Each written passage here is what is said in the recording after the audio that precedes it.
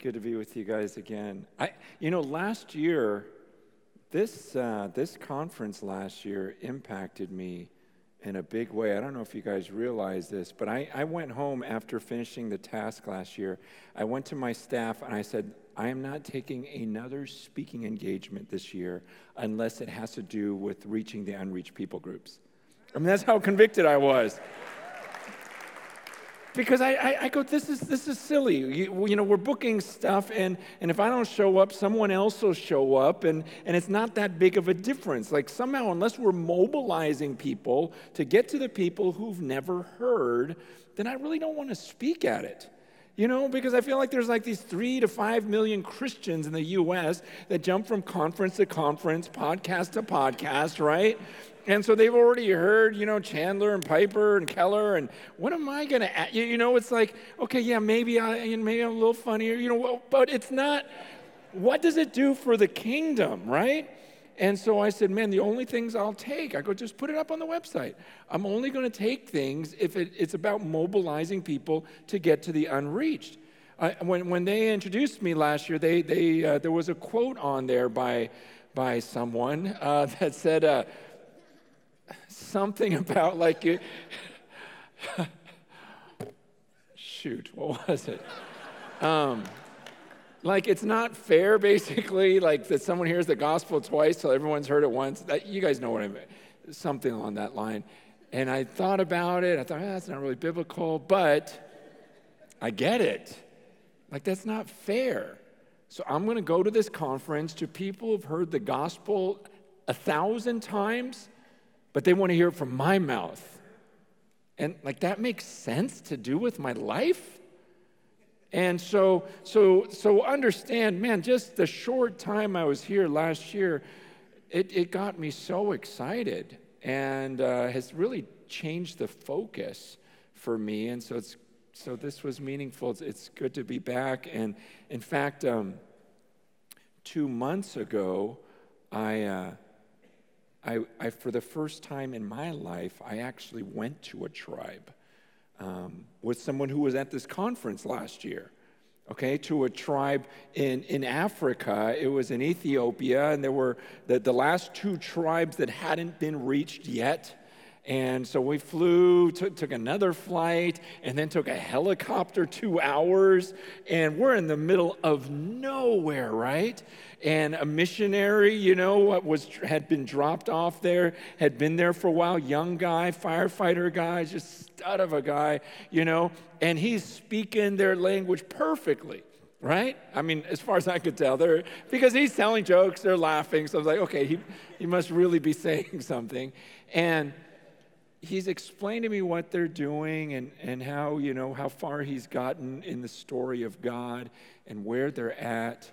And you guys, that was the first time in my life I'm in this tribe out in the middle of nowhere, absolutely nowhere, listening to this young man explaining to this group of people who have never in the history of that people group heard of Jesus. See, I've been in ministry for 30 years, and I've never been to something like that. And while I was there, I just kept thinking to myself, this is so beautiful. This is so beautiful. I was jealous. I really was. I thought, man, why didn't I have the courage at his age to do something like this? Because when you're there, you know how a lot of the stuff we do here, you kind of go, I wonder if it did any good, right? I mean, aren't there days you come back from the office and go, what did I do today? And then sometimes you put in all of this effort, all of this money, rally all these people to do something, and afterwards you go, I wonder, was it worth it? But when you're standing in the middle of a tribe and you're listening to a guy explain to a people group for the first time who Adam and Eve are, there's no guessing. You just go, this is the coolest thing I've ever seen. There's no doubt in my mind that he's not wasting his life. And it opened my eyes to, what we do as leaders in mobilizing people. Of course, we've got to get the gospel to these people. But the other thing that we're accomplishing is we're helping people not to waste their lives. We're getting them to actually go and do something that you know God wants, that you know is eternally significant. And how many people wander through life just going, did I waste it? Did I waste it? Did I waste it? But I've never heard someone go to an unreached people group, no matter how many years, whether there were a bunch of believers or not, go, well, that was a waste. Because you just go, that's straight out of Scripture. I left that people group, went back to the group that I was working with in Ethiopia, and was talking to this one doctor, explaining to him where I went. And he goes, oh, you went to them? He goes, they're bad people. He starts explaining everything, and what they do to the women and everything else. I'm like, really? They seem cool, and but I didn't know what they were saying about me, but, it's just, he was explaining it. But then he tells me, he goes, and this guy, he is a saint. You know how when you go overseas, you just meet some of the most amazing people where, man, the whole time I was watching him and his wife, I just kept praying for me and my wife, going, God, make us like them. Make us like them, please, God. Make us like them. I want to become like this couple. They're so sold out for you. Their hearts are so pure. They work tirelessly for you. So much joy, so much life. But he was telling me, he goes, oh, yeah, there was a group. He goes, the reason why I knew them was there was another tribe. There was another tribe really close to them. And he said, he goes, and I researched them. He says there were only 25 families left who spoke that language. And he goes, and I researched their language. This guy's a doctor. He's brilliant, but one of the greatest servants I know. He goes, and it wasn't a dialect. It was an actual language. And only 25 families spoke it anymore. He says, because every time they went to get water, the crocodiles would kill them, or malaria was killing them off. And there were only 25 families that spoke this language that never heard of Jesus. He says, my heart just got overwhelmed. I just had to drop everything and say, no, we have to get mosquito nets out there. We have to get a well out there. He says, because he goes, I started to think, wait, no, based upon Revelation 7:9, God wants every language group to worship Jesus. And if these 25 families die out, there'll be a language group on the earth that Jesus was not worshiped in. And so he goes, I had to make it. And I'm just looking at this man's face, like what he went through, how he was agonizing, because he wakes up in the morning and thinks, what does God want? God wants every language group to worship him. And he goes, man, I have to do something, because here's this group that's going to die soon. And I just think, God, I don't wake up thinking about what you want and your desires. And that's why I love what this was all about.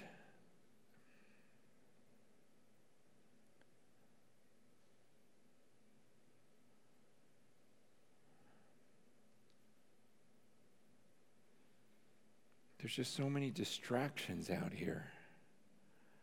You know what I mean? Like tomorrow, what are you going to wake up thinking about?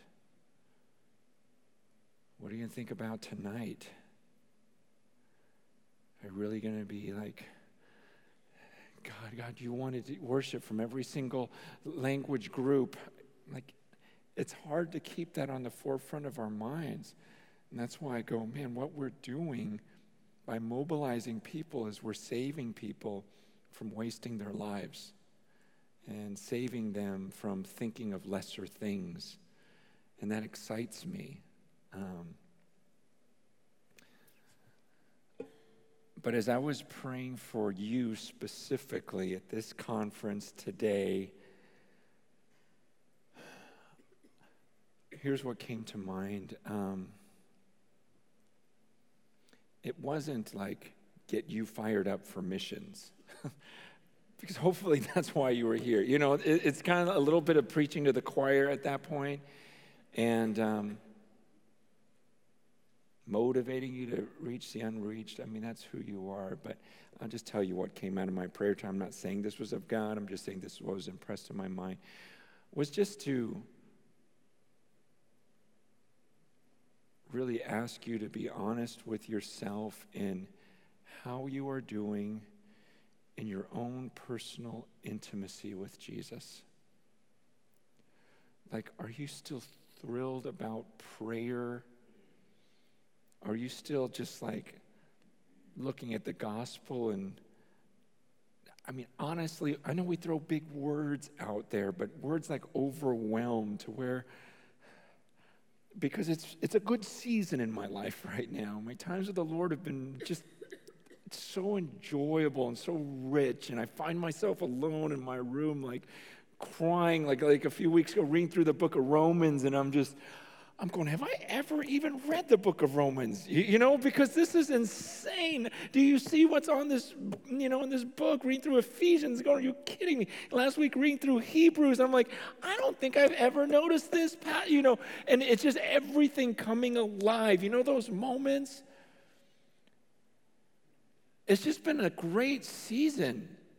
On Tuesday morning, just had this beautiful prayer time with the pastors in San Francisco, where it was just, you just felt the power in that room. And then Tuesday night, another prayer gathering with my church, and I'm just like, oh, God, I love this. I don't want to leave this room. I love these people. This is so beautiful. Then last night, man, I saw the answer to so many of those prayers, was something that I was dealing with, where you go, are you kidding me, Lord? I didn't even think of that as a solution. Look at the way you solved this, exactly what I prayed for. And you just go, God, this is so good, so good, so good.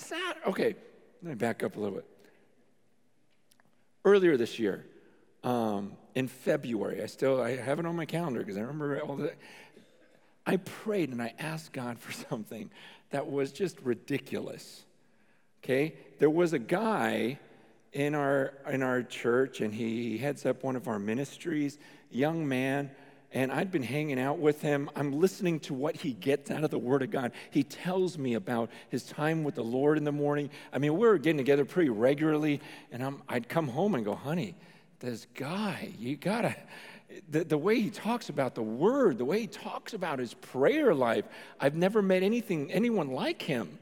And she's like, wow, you got like a little crush going here. I go, I do. Like, I love this guy.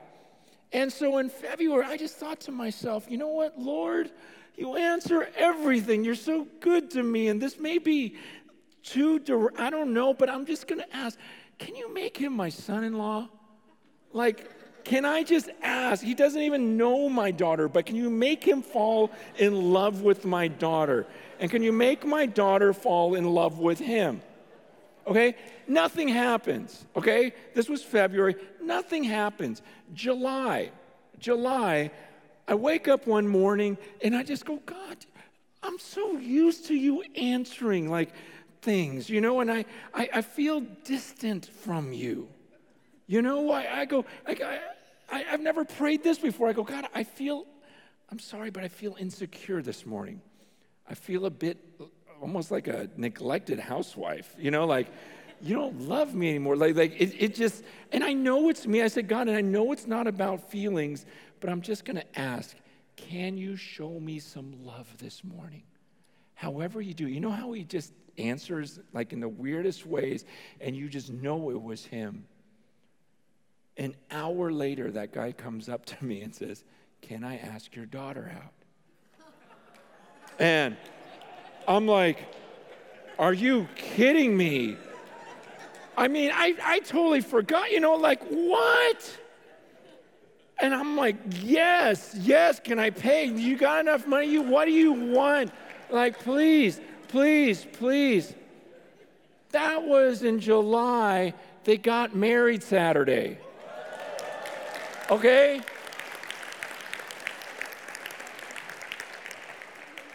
I'm walking my daughter up the aisle. I have not cried that much in years. we get to the altar. I'm ready to hand her off. My daughter's just embracing. We hugged up there. Just clenching onto each other for probably a minute.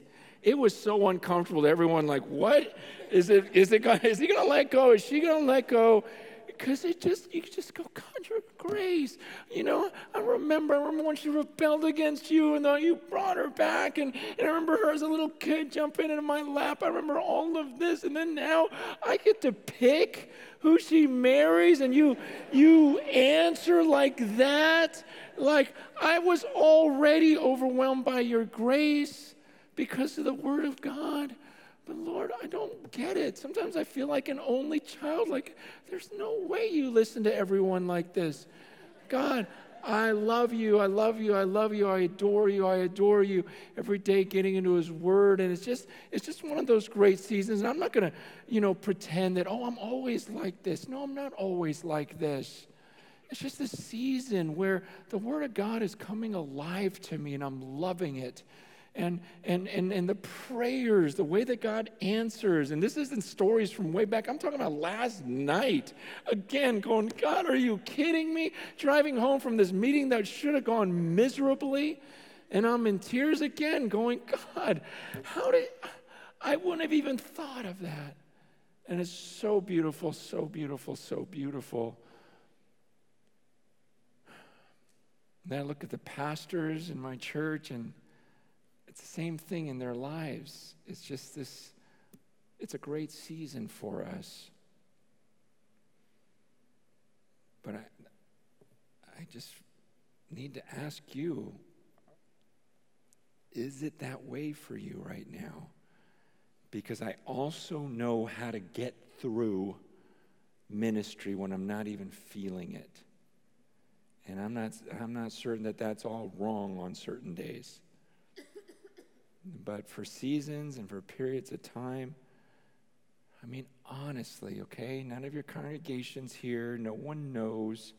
It's just, are you just thrilled with him right now? Are you just like, man, I just feel like a baby lately, just crying, overwhelmed. Just going, God, why are you so good? Just flying over today. And again, just like my eyes welling up with tears, like, why, God? And it's the gospel. I was in my room reading through Romans by myself, and I'm just out loud like, God, are you kidding me? I'm like reading another verse, like, are you kidding me? God, you're amazing. You're amazing. I'm in there, I'm singing. By myself, no one around, just belting it out. Like, you ever just have those times where it's like, God, I can't praise you well enough because everything in my heart just thinks you're worthy of so much more, and I love you so much. And I just want to keep praying and praying and praying and praying. The gospel in Romans 2, when I was reading it,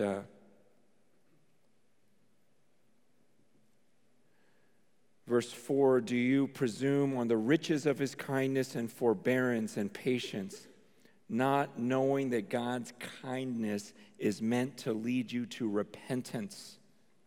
But because of your hard and impenitent heart, you are storing up wrath for yourself on the day of wrath when God's righteous judgment will be revealed. You guys know the gospel. You guys know Romans. Romans starts off talking about the wrath of God in chapter 1, verse 18.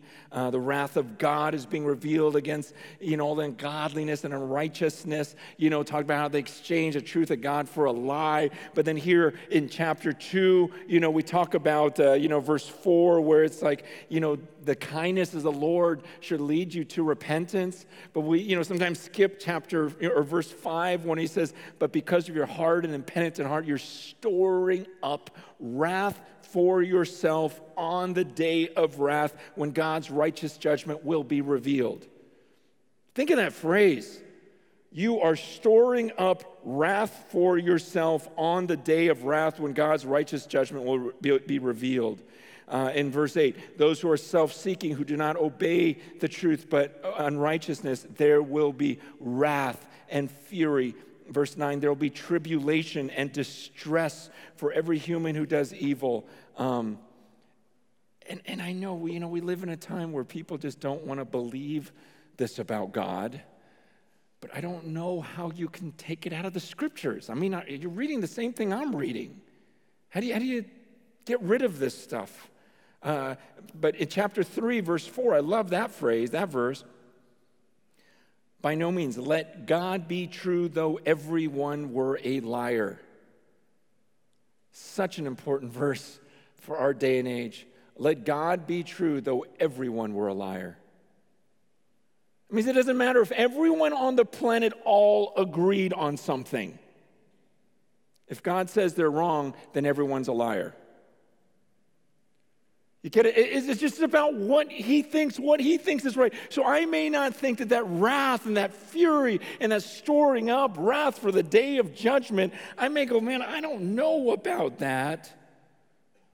But he goes on and he says in verse 5, but if our unrighteousness serves to show the righteousness of God, what shall we say? What shall we say? That God is unrighteous to inflict wrath on us? I speak in a human way. By no means. For then how could God judge the world? He's just going, this is what God says. So I don't care what everyone feels, everyone thinks in the world. Let every single person on the earth be called a liar if they're contradicting God. It's just about him and what he thinks. And here's what he says. But I think what really hit me was as I'm reading these passages and thinking about, facing God, it was the words in chapter 5 that just brought me to my knees.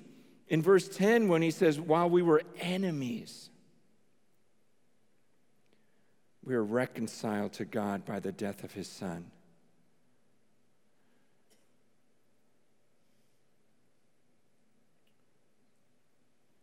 That word enemies, I just pictured, okay, just try to picture this with me.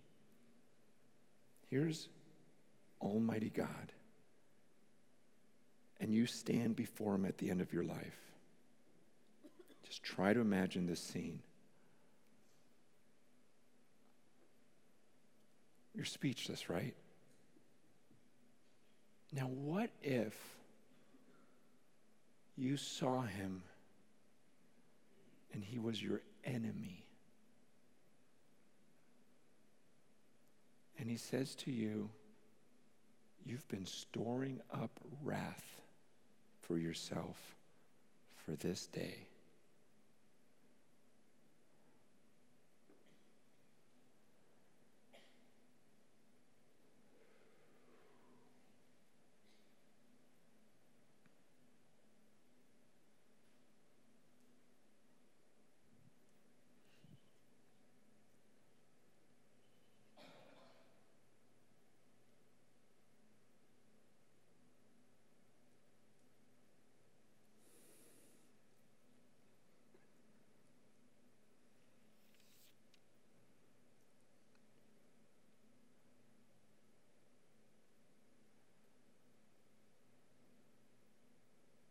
Meditate on that sometime. What would it feel like to come before the throne as an enemy of God and have him show you how you've stored up wrath for this day?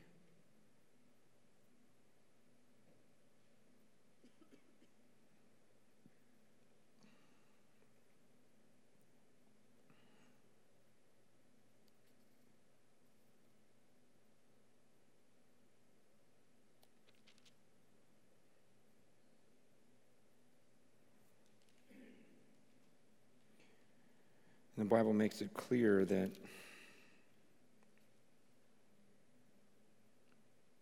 chapter 3, verse 20, for by the works of the law, well, let's go back to verse 19, 3:19.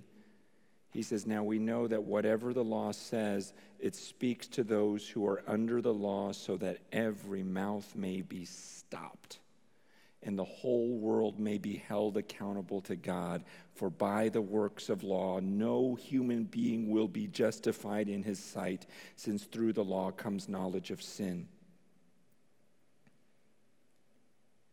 He says, you understand what the law, the purpose is? The purpose of the law was not to bring righteousness. The purpose of the law was so that every mouth may be stopped and the whole world may be accountable to God.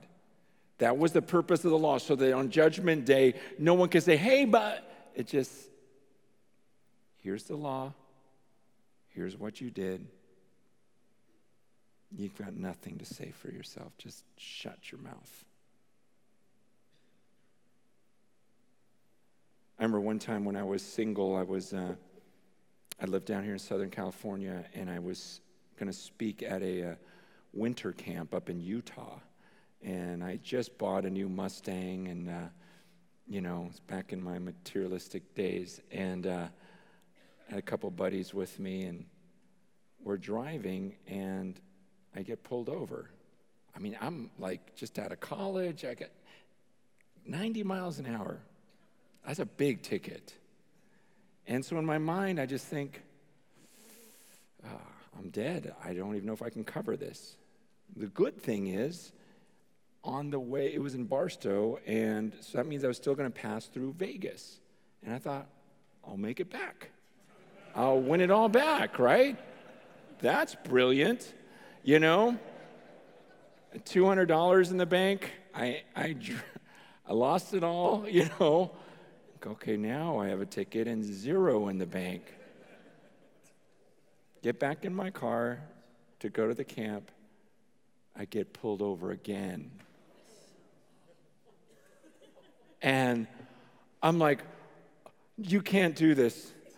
You can't do this. I go, look, I messed up. I already have a ticket, I don't know why I thought that would help. I'm like, I already have a ticket from earlier. And he goes, well, you were going 75. I go, look, I'm learning. I was at 90. He's like, speed limit's 55. And it was just like, nothing I can say. It was a miserable day, obviously, but I think of this verse. He says, don't you understand that's what the law is for? So you just look at your life, you look at the law and go, I don't have an argument here. I mean, that's a scary thought. Like I just imagine, what would that feel like? I'm standing before God, and he just puts the law out there, and he just shows me, boom, look what you did here, look what you did here, look what you did here. What am I going to say? How am I going to talk myself out of this? And now he says, man, I've been storing up wrath for this day, the day of my judgment. And I know everyone on the earth down there says, oh, he can't do this, he can't do this. You know what? I'm going to shut all of their mouths and let God be true, though everyone a liar. Here it is. But God, being rich in mercy, right? Because of the great love with which he loved us. You see, it's like God, there was no chance for me. There was zero righteousness in me. By the law, I had no chance. That's what I was going to face. And then comes Jesus, who offers me righteousness. This righteousness in which I stand now.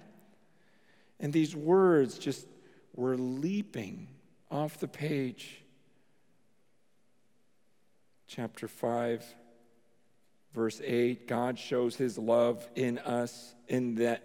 for us in that while we were sinners, Christ died for us. Since therefore we have now been justified by his blood, much more shall we be saved by him from the wrath of God. For if while we were enemies, we were reconciled to God by the death of his Son, much more now that we're reconciled shall we be saved by his life. More than that, we also rejoice in God through our Lord Jesus Christ, through whom we have now received reconciliation. Wow. We've been justified by faith. Let me read from chapter 5, verse 1. Therefore, since we've been justified by faith, we have peace with God through our Lord Jesus Christ. Through him, we have also obtained access by faith into this grace in which we stand, and we rejoice in hope of the glory of God.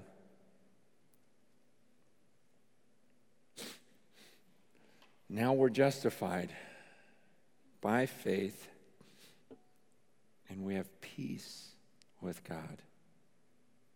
And I picture that God sitting on his throne and facing him. The fear that we'll all feel if we could see him right now, right? And then the thought of him saying, "You have peace with me. Come over here and stand behind me. You're one of mine." And can you imagine the fearlessness of, I'm on his side. I have peace. I'm standing in this grace now.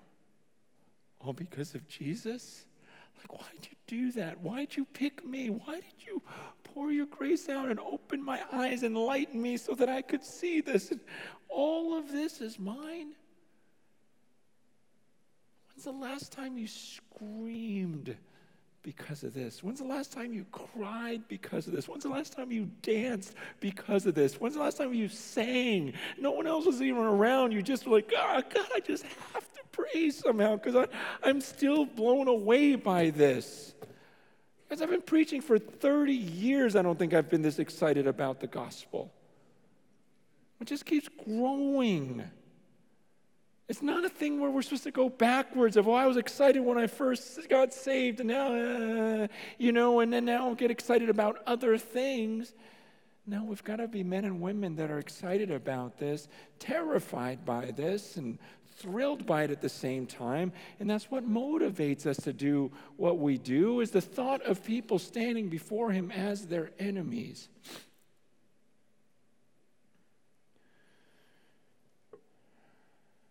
I was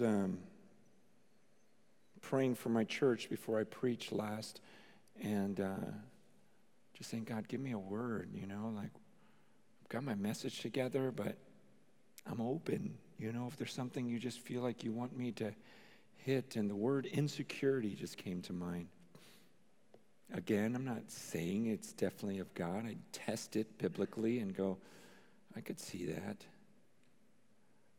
I could see people just working and doing stuff, but meanwhile, they're not sure of the hope in which they stand. We are terrible hopers in our day and age, right? Most of us in this room are terrible at hoping. Most of you are like me, where you go into a situation and you expect the worst. This way you won't get hurt. You won't be disappointed. Then if something just halfway decent happens, you're like, "Oh, good day," right? Because you've been let down too much. And what happens is that's fine, because people are going to let you down. And I don't know that it's wrong to go in a situation and expect the worst. But where it's wrong is when we start doing that to the promises of God, and we don't hope. This hope doesn't anchor our souls. We don't rejoice in our suffering. We don't rejoice in this hope of the glory of God. We don't rejoice in this hope of, man, this is awesome, this is awesome. I'm going to share in his glory. I'm going to share in his glory. Like me, Francis, nobody, loser, screwed everything up. 2 tickets in one day. Me, I'm going to share in his glory. You kidding me? Like, so he's going to be standing in all of his glory, and I'm right there with him. Gosh, rejoicing in that. Like, hoping. Rejoice in the hope of his glory. Like, is that still you? I mean, this is awesome. This is a wonderful thing that we're doing. We're pursuing his mission. But I just got to ask, in your own heart, is it ignited to where you rejoice in the hope of your glory? Or has this become a job to you? Is it a task? Is that all it is? Let's finish this task. Does it finish this task? Man, I am all for that. Amen, amen. But does it come out of a heart that says, because I love the gospel so much, I'm so blown away by the hope that I have. I have this relationship with God where, man, I pray to him. He answers me. He brings me to tears when he reminds me of what he's done for me. No one has sacrificed like that for me. I was headed for misery like I can't even imagine, facing the wrath of God as an enemy. And he poured his grace out on me and opened my eyes to his beauty. How can I not talk about this? And how can there be people on the earth that don't know about this? I've got to get, is that what motivates you? That's my prayer for you. That's what I felt led to share. And I also felt very led to pray for you in that regard. And before I pray, let me read this passage. Because, I don't know, man, I hope you take this right. I just feel like my prayers are awesome. You know, like they're just powerful. I don't have a lot to boast about. You guys know, like if we took a theology quiz or whatever, most of you would beat me, okay? I can't boast in that. You know, athletically, I'm not much. But what I can boast in is that I know him. And I understand, like, that's what the Bible says to do, right? If you're going to boast, boast in this, that you know me. And I just feel like, God, I know you. This is insane. Like, I talk to you, and you answer me. And so I get excited because then I think, okay, God, then I'm just not going to talk. I just want to get up there and pray for these people because something happens when I pray. This is so cool. I want you to pray with faith going, man, if you don't even have faith in your own prayers, man, have faith in mine. And go, well, I know you listen to him. So this is cool. He's going to pray for me. Like he's going to interact with you on my behalf. And see, this is the stuff that can become so normal to us. Like, okay, time to pray. I am more excited about prayer than I ever have been. I believe I'm saying that with all integrity. Like, are you kidding me? I get to pray? This passage, I read it just a couple of days ago. Again, you know what I'm talking about, where those of you who've read through the Bible several times and you come to a passage and go, is this new? You know, like, what version was I reading? Because it's so powerful. And you go, how can I? But there's those mornings, right? You just kind of read and then you look back later and go, whoa, I missed this whole section. I must have been daydreaming. Well, I must have been doing that for 30 years because this is so powerful. Hebrews 12, verse 18. For you have not come to what may be touched, a blazing fire and darkness and gloom and a tempest and the sound of a trumpet and a voice whose words made the heavens beg that no further messages be spoken to them. For they could not endure the order that was given. If even a beast touches the mountain, it shall be stoned. Indeed, so terrifying was the sight that Moses said, I tremble with fear. But you have come to Mount Zion and to the city of the living God, the heavenly Jerusalem, and to innumerable angels in festal gathering, and to the assembly of the firstborn who are enrolled in heaven, and to God, the judge of all, and to the spirits of the righteous made perfect, and to Jesus, the mediator of a new covenant, and to the sprinkled blood that speaks a better word than the blood of Abel. See that you do not refuse him who is speaking. For if they did not escape when they refused him who warned them on earth, much less will we escape if we reject him who warns from heaven. At that time, his voice shook the earth. But now he has promised, yet once more I will shake not only the earth, but also the heavens. This phrase, yet once more, indicates the removal of things that are shaken, that is, things that have been made, in order that the things that cannot be shaken may remain. Therefore, let us be grateful for receiving a kingdom that cannot be shaken. And thus let us offer to God acceptable worship with reverence and awe, for our God is a consuming fire. That is a mouthful. He says, do you know who you're about to talk to? Do you get this? I'm not about to pray right now to someone I can touch. That's what he says. You're coming before someone that you can't touch. So we're talking about a blazing fire. You can't touch a blazing fire. He says, and yet darkness and gloom and a tempest and the sound of a trumpet and a voice whose words made the hearers beg, stop talking, I can't handle this. That's who we're coming before. We're coming before innumerable angels. We're coming before a God who says, look, I'll shake the heavens, I'll shake the earth, but my kingdom will not be shaken. I'll destroy everything else, but you are a part of an unshakable kingdom. And you get to come before the judge of everyone, he says, and before Jesus Christ. And that's an honor to me. And I believe it's about to happen right now as I enter into prayer. Like, are you kidding me? And I'm going to ask him to ignite this fire in you. I prayed this for myself. With all of my insecurities, like I talked about earlier, with all the insecurities, I prayed Ephesians over myself first. I go, God, would you enlighten the eyes of my heart? Enlighten the eyes of my heart, God, because I'm not sure of this hope. There's insecurity in me. Help me with that. God, help me. I'm supposed to be a pastor, and I've got my own insecurities. I'm not sure I believe in the riches of his inheritance in the saints. Like, God really sees me as his inheritance? Like, no one's ever thought of me like that. No one liked me as a kid. No one longed for me. I was just begging for attention. You're telling me God himself is going, man, I can't wait for Francis. There's the riches of my inheritance right there. Because what Christ did in him, he's that beautiful to me that I can't wait to have. And I'm like, God, I have a hard time believing that. Help me. I'm supposed to be a preacher. I'm supposed to be your prophet. I'm supposed to be a pastor.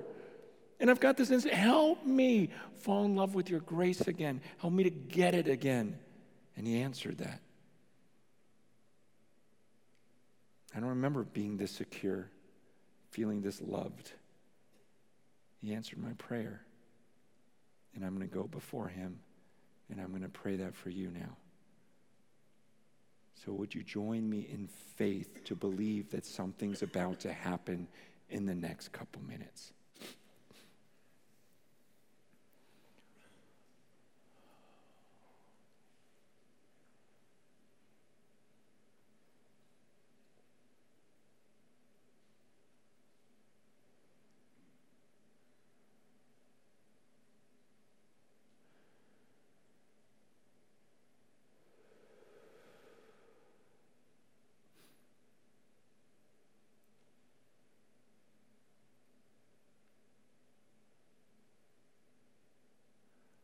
Father, we're in a battle that is not against flesh and blood.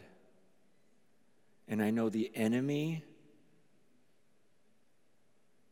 is causing many in this room to doubt. To doubt your love for them. To doubt the righteousness they have in Christ. It makes them afraid to hope in death and to hope for the return. And God, I pray that you would destroy the works of the enemy. I know that there are people here who've made commitments and Satan is going to go after them, Father. Get them to doubt the immeasurable greatness of your power toward those who believe.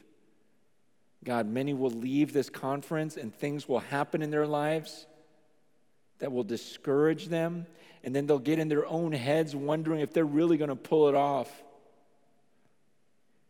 God, I pray for them, Father, that during those times your Holy Spirit will remind them of whatever scripture they need to be reminded of.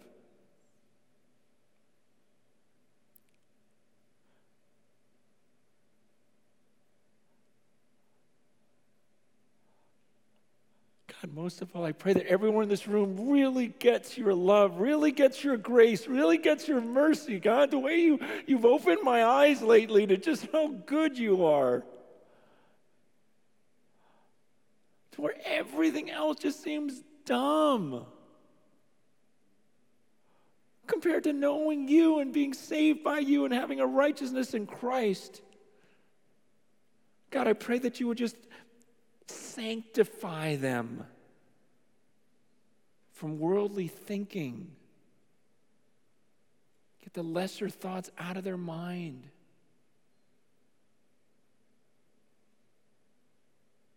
For those who've been believers for years, Lord, I pray that they'd be more overwhelmed by the gospel today than the day when they first believed. Please, can you make that happen, Lord? Please. Keep overwhelming us with the truth of your gospel.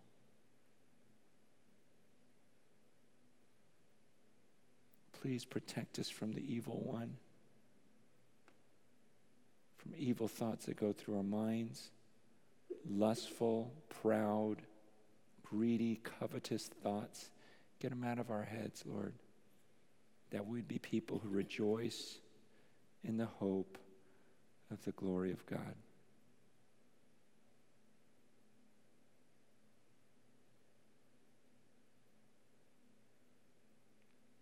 I also pray that you expose the sin in this room, the hypocrisy, for your own glory's sake. And if some people even need to be removed from their position in order for spirit-filled people to enter, then do that as well, Lord. We just want to see your kingdom go forth in power and righteousness. But God, right now we just worship you. We thank you for giving us a righteousness that we could never have earned on our own. Praise the name of Jesus. We praise the name of Jesus. We worship Jesus in this room. Jesus is good. Jesus alone is holy. There is no other name, Lord. At the name of Jesus, every knee will bow. Every tongue confess that Jesus Christ is Lord, to your glory. And we confess that today. In his name we pray. Amen.